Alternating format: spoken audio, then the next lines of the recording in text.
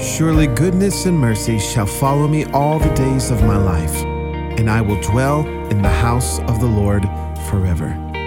On behalf of Pastors David and Nicole Binion, thank you for joining us today at the Dwell Church podcast. For more information about Dwell Church, visit us at dwell.church. Now, let's listen to today's message. We're going to dive in today. As you know, we kicked off this year talking about prayer when Pastor David and I, before we moved into this building, the last message we preached at the Courtyard Marriott was called Forward. And we said the way forward will be led by a praying people, a prophetic people, and a presence people. And so from January through April, we taught on prayer. We put prayer into action like never before in this house. We've always been a house of prayer. It's always been a priority, but as Pastor Tanner said this so well, I think we really took the journey from our heads to our hearts as a people of prayer. And so today, now we're diving into this series on a prophetic people. What does it mean to be a prophetic people and a house that operates in the gifts of the Spirit and in prophecy? So first, I just want to say that we are sitting here today in fulfilled prophecy. Dwell Church was birthed out of multiple prophetic words that was spoken over David and I about planting a church in the Dallas area. And so we're sitting here today because of prophetic utterance that was given to us and obedient hearts that said, we hear your word, Lord. It confirms something in our spirit, and we're going to move forward with what you've told us to do. So we love the prophetic. David and I embrace prophecy. We have lived our lives following what God has spoken to us and confirmed through his prophets.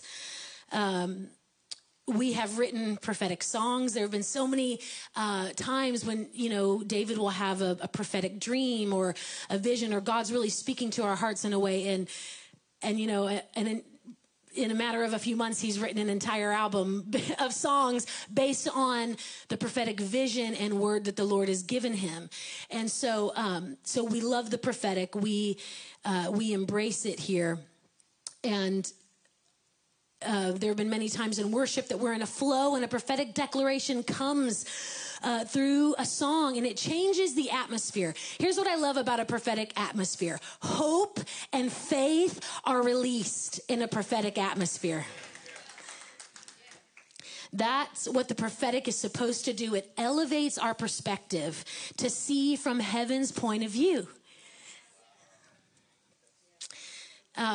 So maybe you've been around the prophetic a lot like we have, or maybe you have not. Maybe you were raised in a church that didn't embrace the gifts of the Spirit. Maybe you weren't raised in church at all. And so the idea of prophecy, seems kind of weird to you, or you don't fully understand it. Or maybe you've been in a church where there is a lot of prophecy, and there can kind of be, tendency to kind of feel like, oh, another prophetic word. Here we go. I asked Gracie last night if I could share this, over the last few years when we would we'll travel and minister in different churches and she'll go with us. And she has received so many prophetic words, spoken over. All of our kids have. Cole loves the prophetic. Cole lights up. Cole's our 24-year-old who's married to Anna, our beautiful daughter-in-law. He made me a mom first, and now he's making me a grandmom first. He and Anna having our first grandbaby in July. So our kids love the prophetic, but over the last few years, as we've been in environments where prophetic words have been being spoken over her, it's felt a little daunting to her. Like there's this pressure on her to be a certain way or to perform at a certain whatever, to make it come to pass, right? And so sometimes I remember she said to me, like, I don't need another prophetic word. Sometimes the prophetic word that comes forth is so far out in the future, and we just need to know, where do I put my foot tomorrow? And so we have the word of God to give us direction. for our lives, and we have people surrounding us that can speak into our lives. And sometimes it's just waking up and just doing the next right thing, right? But we love when God speaks to us and gives us vision for the future. And so maybe you've been like that. Maybe you've been around it so much that you're like, I don't need another prophetic word. But there's a scripture that says, do not despise prophecy. Test it, hold fast to what is true. Sometimes we receive a word, and maybe there's a portion of it that speaks to us right now where we are, and it confirms something in our hearts. But there might be another portion of that word that we may not see come to pass till like 10 years later, and so we didn't even know, and we walk years down the road and we say, oh my goodness, that was spoken over me years ago. And so we love that. So however you feel about the prophetic, whether you've ever prophesied, whether you've ever received a word, you need to know that if you are a part of the church of the living God, which I believe you are, that means that you are a prophetic people. And I'm going to show you why. 1 Peter chapter 2, verses 9 and 10 says, but you are a chosen people, a royal priesthood, a holy nation, God's special possession, that you may declare the praises of him who called you out of darkness into his wonderful light. Once you were not a people, but now you are the people of God. Once you had not received mercy, but now you have received mercy. So you need to understand that in the Old Testament, the Old Covenant, God had a covenant with his people Israel. And only through the sacrifice of Jesus, and I'm going to lay this out for you in a moment, how all Old Testament prophecy pointed to the Messiah coming, and that all nations would have a place at the table. We would be grafted in. We Gentiles, we who were not a people, have become the people of God. And so we are a prophetic people, whether you realize it or not. And so I'm going to move into some scripture here from the Old Testament. Old Testament prophecy pointed to the Messiah that would come and make a way for all nations, not just Israel, to be the people of God. So in Zechariah chapter 2, verses 10 and 11, it says, shout and be glad, daughter Zion, for I am coming and I will live among you, declares the Lord. Many nations will be joined with the Lord in that day and will become my people. We're a part of those many nations. The prophet Isaiah in the Old Testament, chapter 49, verse 6, said, I will also make you a light for the Gentiles, that my salvation may reach to the ends of the earth. Isaiah also prophesied in chapter 2, verse 2. He said, in the last days, the mountain of the Lord's temple will be established as the highest of the mountains. It will be exalted above the hills, and all nations will stream to it. And then most of us who have been in charismatic, spirit-filled Pentecostal circles, we know what Joel prophesied in chapter 2, verses 28 and 29 says, and afterward I will pour out my spirit on all people. Your sons and daughters will prophesy. Your old men will dream dreams. Your young men will see visions. Even on my servants, both men and women, I will pour out my spirit in those days. So we have all this Old Testament prophecy that's pointing to the Messiah, to Jesus coming and making a way for all of us to enter in, all nations. So Jesus came, he lived a perfect life, submitted to his Father, died on the cross for us, resurrected on the third day. We just celebrated it a few weeks ago. And then before he ascended into heaven, he appeared to his apostles multiple times over a period of 40 days. And we're in that 40-day time right now, from resurrection to Pentecost. But Luke wrote about it in Acts chapter 1, and I'm gonna read this because Jesus, gave the apostles the Great Commission, go and make disciples. But then he also said, but wait for the promise of my Father to come. Okay, so Luke writes in Acts chapter 1, verse 1, he says, in my former book, Theophilus, I wrote about all that Jesus began to do and to teach until the day he was taken up to heaven, after giving instructions through the Holy Spirit to the apostles he had chosen. After his suffering, he presented himself to them and gave many convincing proofs that he was alive. I love it. This is this period of time that we're in right now. So powerful. He appeared to them over a period of 40 days and spoke about the kingdom of God. On one occasion, while he was eating with them, he gave them this command: do not leave Jerusalem, but wait for the gift my Father promised, which you have heard me speak about. For John baptized with water, but in a few days you will be baptized with the Holy Spirit. And in verse 8, he says, you will receive power when the Holy Spirit comes on you, and you will be my witnesses in Jerusalem and in all Judea and Samaria and to the ends of the earth. And so that's what the apostles did. They waited on the promise in the upper room.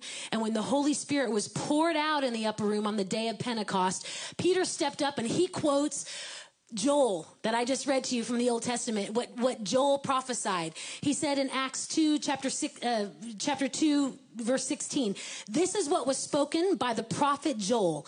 In the last days, God says, I will pour out my spirit on all people, and your sons and daughters will prophesy. This is that was prophesied, okay? So the Holy Spirit was poured out in Acts 2, the fulfillment of prophecy yet again. And with the Holy Spirit, with the third person of the Trinity, came these beautiful gifts. Came these spiritual gifts that we get to receive. We can be baptized in the Holy Spirit. We taught on this the last Sunday in our prayer series about being filled with the baptism of the Holy Spirit. When we get saved, we receive the Holy Spirit, but there is another level, the infilling of the Holy Spirit. And so when we receive him in that way, we get to receive his gifts. The New Testament church spoke in tongues and operated in the gifts of the Spirit. So much so that Paul gave detailed instruction in 1 Corinthians chapters 12 through 14 about how these gifts were to function in the church. And so I actually think that would be really great homework for everyone here this week. Read 1 Corinthians chapters 12, 13, and 14, because that's what we're laying out here in the coming weeks. So Paul gave detailed instructions of how these gifts should function. Paul writes chapter 12 as an introduction to the gifts of the Spirit.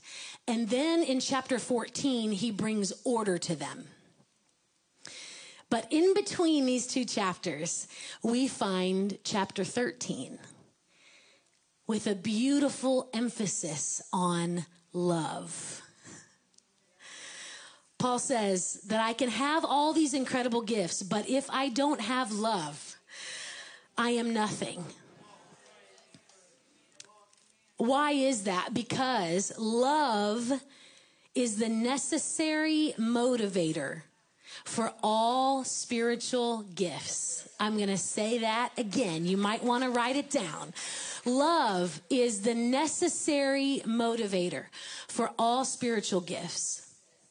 Spiritual gifts are not given so that we can make a name for ourselves, show people how powerful we are, become a famous preacher, teacher, prophet, fill in the blank of whatever your dream is.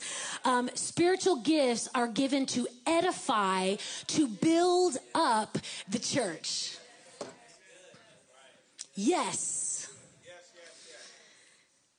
Okay, 1 Corinthians chapter 12, verse 1.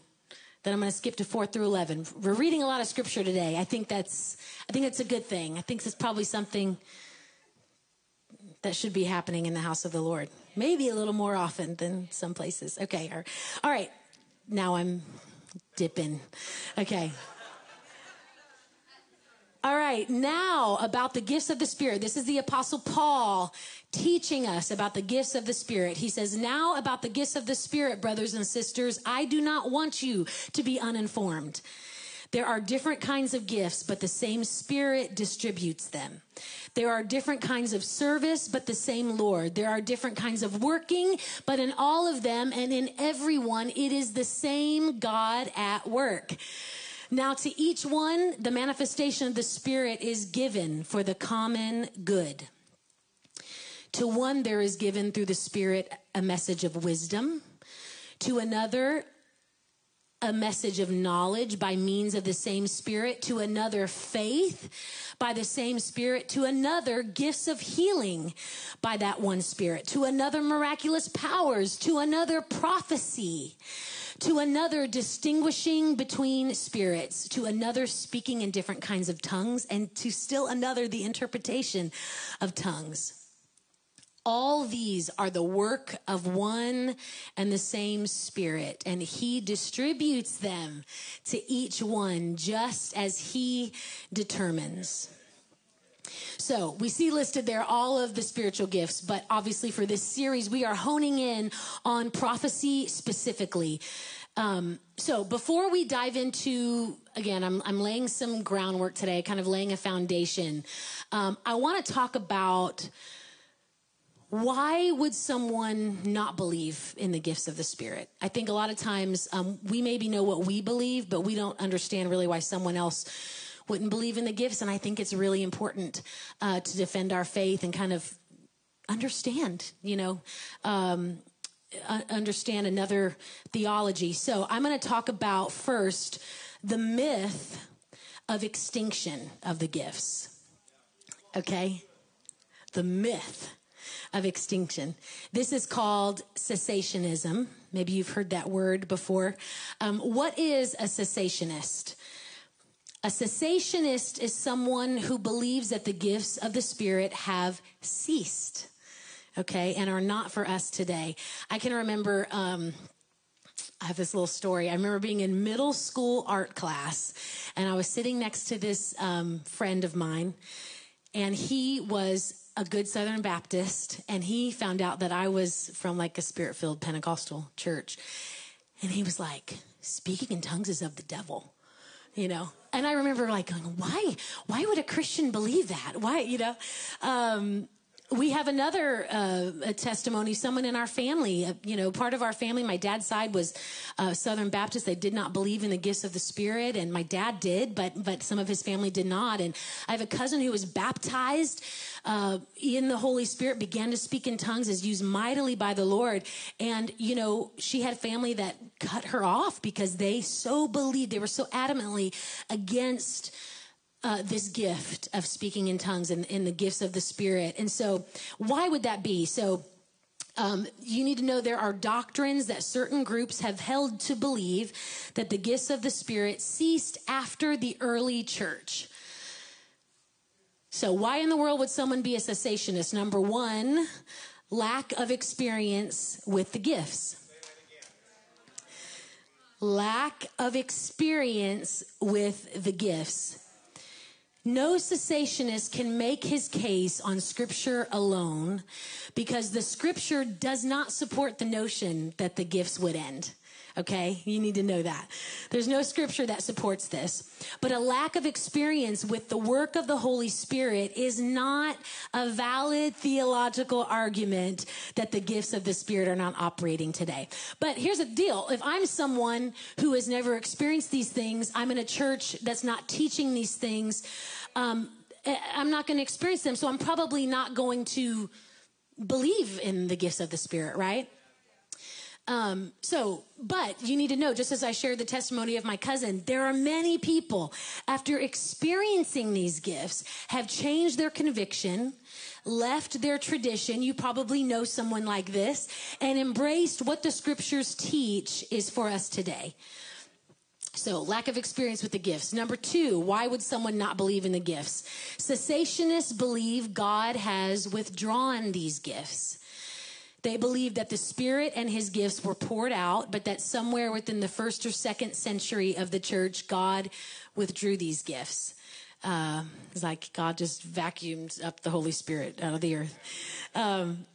So why would the Father send the Holy Spirit and the power that comes with the infilling of the Holy Spirit only to remove these gifts and this power after the early church? Because I'm not sure if you've noticed, but we still need the power of the Holy Spirit to advance God's kingdom in the earth. We are living in some dark days, and we need the power of the Holy Spirit. Holy Spirit, fill us with power. We long for your gifts. The outpouring of the Holy Spirit was so important to Jesus, like I read earlier at the Great Commission, that when he told the apostles, go into all the world and preach the gospel, he also said, but wait for the gift that my Father has promised. So I think if Jesus thought it was pretty important that we needed the Holy Spirit, I don't really believe that God would change his mind and remove these gifts, okay? Number 3, cessationists believe that which is perfect has come. I'm going to explain this. Let me explain. Paul writes in 1 Corinthians chapter 13, verses 8 through 10, Paul writes this: love never fails, but whether there are prophecies, they will fail. Whether there are tongues, they will cease.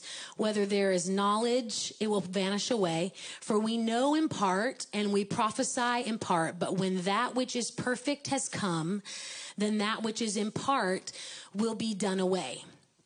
So the way a cessationist interprets this scripture is that they believe that that which is perfect came when the canon of scripture was complete. So in 433 AD, the church fathers, they all gathered. They already had the canon of the Old Testament, but they were agreed upon the canon of the New Testament, what books of the New Testament were to be included in the canon of Scripture. So they believe once we had the perfection of our Bibles, that we no longer needed the gifts of the Spirit, okay?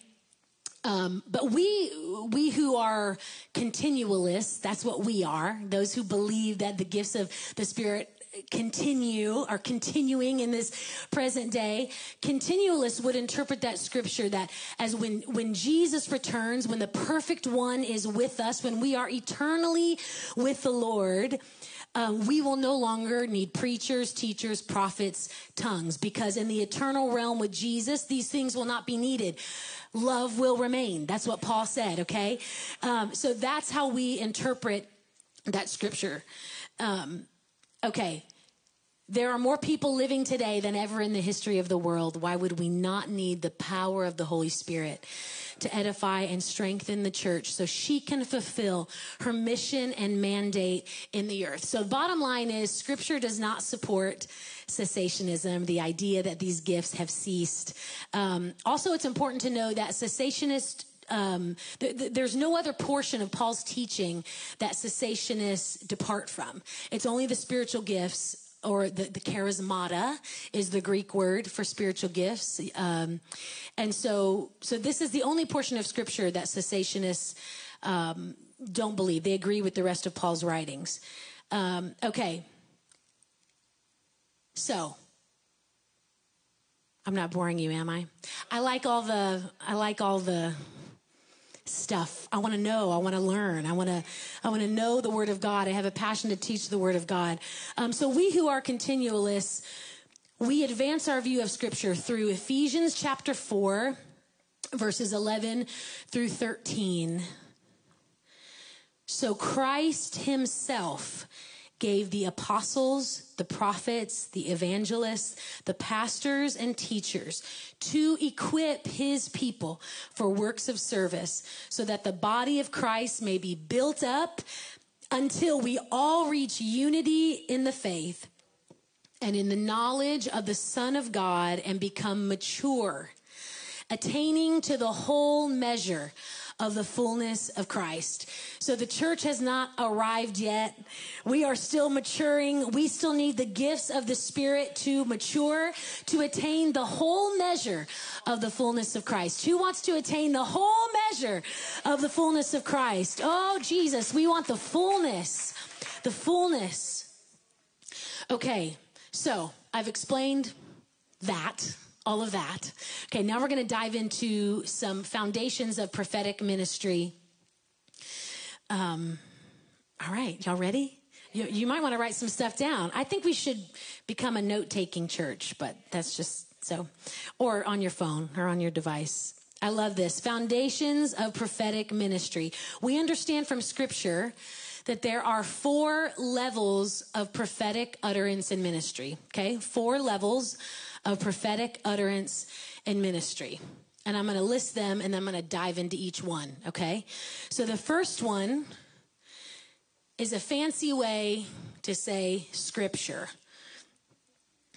I like the word. Inscripturated prophetic revelation. Somebody say inscripturated prophetic revelation. Scripture. We have the word of God.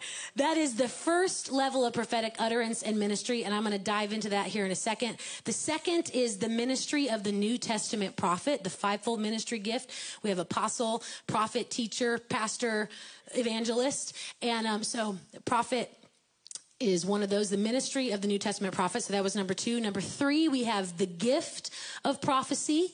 So one of the spiritual gifts that the Holy Spirit may give us. Some of us may really operate in that. Some of us may not, on a continual basis. But so the gift of prophecy was number 3. And then number 4 is the spirit of prophecy.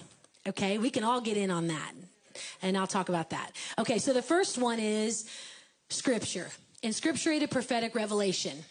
This is really important for us to know that Scripture is the purest, most reliable, and highest realm of inspired prophetic revelation. Okay, all other forms and realms of prophecy are judged by this. Okay? The Word of God is the standard by which the quality and genuineness of other prophetic revelation is measured, okay? So 2 Timothy chapter 3, verses 16 and 17 says, all Scripture is God-breathed and is useful for teaching, rebuking, correcting, and training in righteousness, so that the servant of God may be thoroughly equipped for every good work. Who wants to be thoroughly equipped for every good work? I do. Pick me. And then we have Romans chapter 16, starting at verse 25. It says, now to him who is able to establish you in accordance with my gospel, the message I proclaim about Jesus Christ, in keeping with the revelation of the mystery hidden for long ages past, but now revealed and made known through the prophetic writings by the command of the eternal God, so that all the Gentiles might come to the obedience that comes from faith. To the only wise God be glory forever through Jesus Christ. Amen. So we cannot overemphasize the preeminence of the Scripture as the first and highest realm of prophecy. We must understand that the canon of Scripture is complete, and there is no new revelation being given today that is on the same level of authority as Scripture, okay? This is how, religions like Mormonism, Jehovah's Witness were started, because there was a prophet who had a revelation or a word from God that they believed was on the same level of Scripture. And so a new religion was formed. So and the Mormons believe that the Book of Mormon is even higher than the Bible. So that's why this is so vital that we understand this, that we're not, swayed by false doctrine, okay? So I'm going to highlight a few other differences.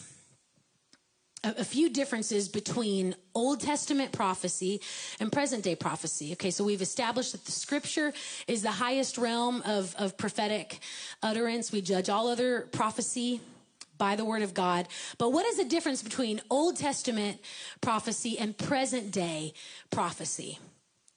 So I'm gonna share those with you. The first one is, we do not judge the prophecy of Old Testament Scripture. We believe it. We are encouraged, however, to judge or evaluate present day prophecy and to hold fast to that which is good. So if both Old and New Testament prophecies were the same, this wouldn't be the case. Some portions of prophecy received may fit or confirm something in your life now, and other portions may come to pass in the future. I mentioned that earlier. So you can see in 1 Corinthians, if you're writing anything down, 1 Corinthians 14 and 29, and 1 Thessalonians 5, 20 and 21. I'll read 1 Corinthians 14:29. Paul says, 2 or 3 prophets should speak, and the others should weigh carefully what is said. Okay? 1 Thessalonians 5, 20 and 21. I read this earlier, but he says, do not despise prophecies, but test everything. Hold fast to what is good. So how do we test it? How do we measure it? We measure it by the word. Yes. So the second difference is, that the believers who are gifted in this area, who are given the gift of prophecy, are told that they exercise control over the gift that the Holy Spirit has entrusted to them. In 1 Corinthians 14:32, Paul wrote, the spirits of prophets are subject to the control of prophets. So the implication is clear that present day prophetic people exercise the control to release or withhold the gift at their discretion. Okay, in the Old Testament, God, that's how God spoke, was through the law and through his prophets. So he would command his prophets, go and tell, it was a command. And so, so in the New Testament, we have the ability to discern and to also be under submission of the leadership of a house, how we function in this house. And so that was number 2. Number 3, I love this one. The main thrust of present day prophecy is to stir up, to build up, and to cheer up. Stir up, build up, and cheer up. Most of Old Testament prophecy was primarily ethical and predictive. But so in 1 Corinthians chapter 14, verse 3, Paul writes, but the one who prophesies speaks to people for their strengthening, encouraging, and comfort. So this is not a way to bring a harsh word. All of this is done in love, and we want to build people up with this gift of prophecy. Okay, number 4, the fourth difference between Old Testament and present day prophecy. In the Old Testament economy, people had to inquire of the prophet to know what God was saying to them. Today, every believer that is baptized in the Holy Spirit can pray and potentially prophesy. Believers today can inquire of the Lord themselves and receive miraculous and specific answers to prayer. Okay? So those are differences. I'm going to keep moving so we can all make our lunch reservations. Okay. Number 2, back to the 4 levels of prophetic utterance and ministry. The first one was Scripture. The second one is the ministry of the New Testament prophet. That is like the office of a prophet. Okay. The New Testament prophet is one of the 5 ascension gifts in Ephesians 4:11. These are the 5-fold ministry gifts that Jesus gave when he ascended. I've already listed them. I'll list them again. Apostle, prophet, evangelist, pastor, and teacher. The New Testament prophet is a gift extension of Christ himself, along with the 4 other ascension offices given by Christ to the church for her equipping and maturing. So we've had prophets here in the house come and minister. Malik Edwards is one of them. He'll be back in June. Hank Kuhneman is another one. People who stand really in the office of a prophet and who speak in that 5-fold ministry function. Okay, all of the prophetic revelation of the New Testament prophet is in the context of Christ speaking to his church and to the world, calling it to repentance, regeneration, and redemption. The ascension gift of the prophet plays a very strong role along with the other 4 ascension gift ministries in equipping the saints for the work of the ministry. Okay, the New Testament prophet, y'all still with me? Okay, the New Testament prophet consistently will operate. They'll operate consistently and accurately in many of this following list: words of knowledge, words of wisdom, discerning spirits, prophecy, prediction, visions, confirmation, correction, prophetic revelation, and prophetic preaching and teaching. Okay, So, the 4 levels of prophetic utterance in ministry. First one is, second one is New Testament prophet. And the third one is the gift of prophecy. I hope this is bringing some clarity. I feel like a lot of times we know these things, but we don't really know these things, right? So the gift of prophecy is one of the 9 gifts of the Spirit listed in 1 Corinthians 12, 8 through 11. This gift is sovereignly given by the Holy Spirit to whom he selects. Paul refers to this gift as one of the best for the purpose of edifying the church in corporate gatherings. Paul challenged believers in 1 Corinthians 14:39 and verse 12 to excel to prophecy and to especially desire to prophesy. And so there's 2 schools of thought on these gifts and how they're given out, how the Spirit distributes these gifts. One is that the gift, once given, is resident in the believer, that once you have it, you can operate in that gift through prayer and cultivating that gift in your relationship with the Lord. The second school of thought is that the Spirit may give any believer a gift whenever he chooses, but no one gift is ever resident in the believer. We believe, the first, typically we see that when someone is functioning in a gift, that has a gift of the Spirit, they tend to consistently function in that gift.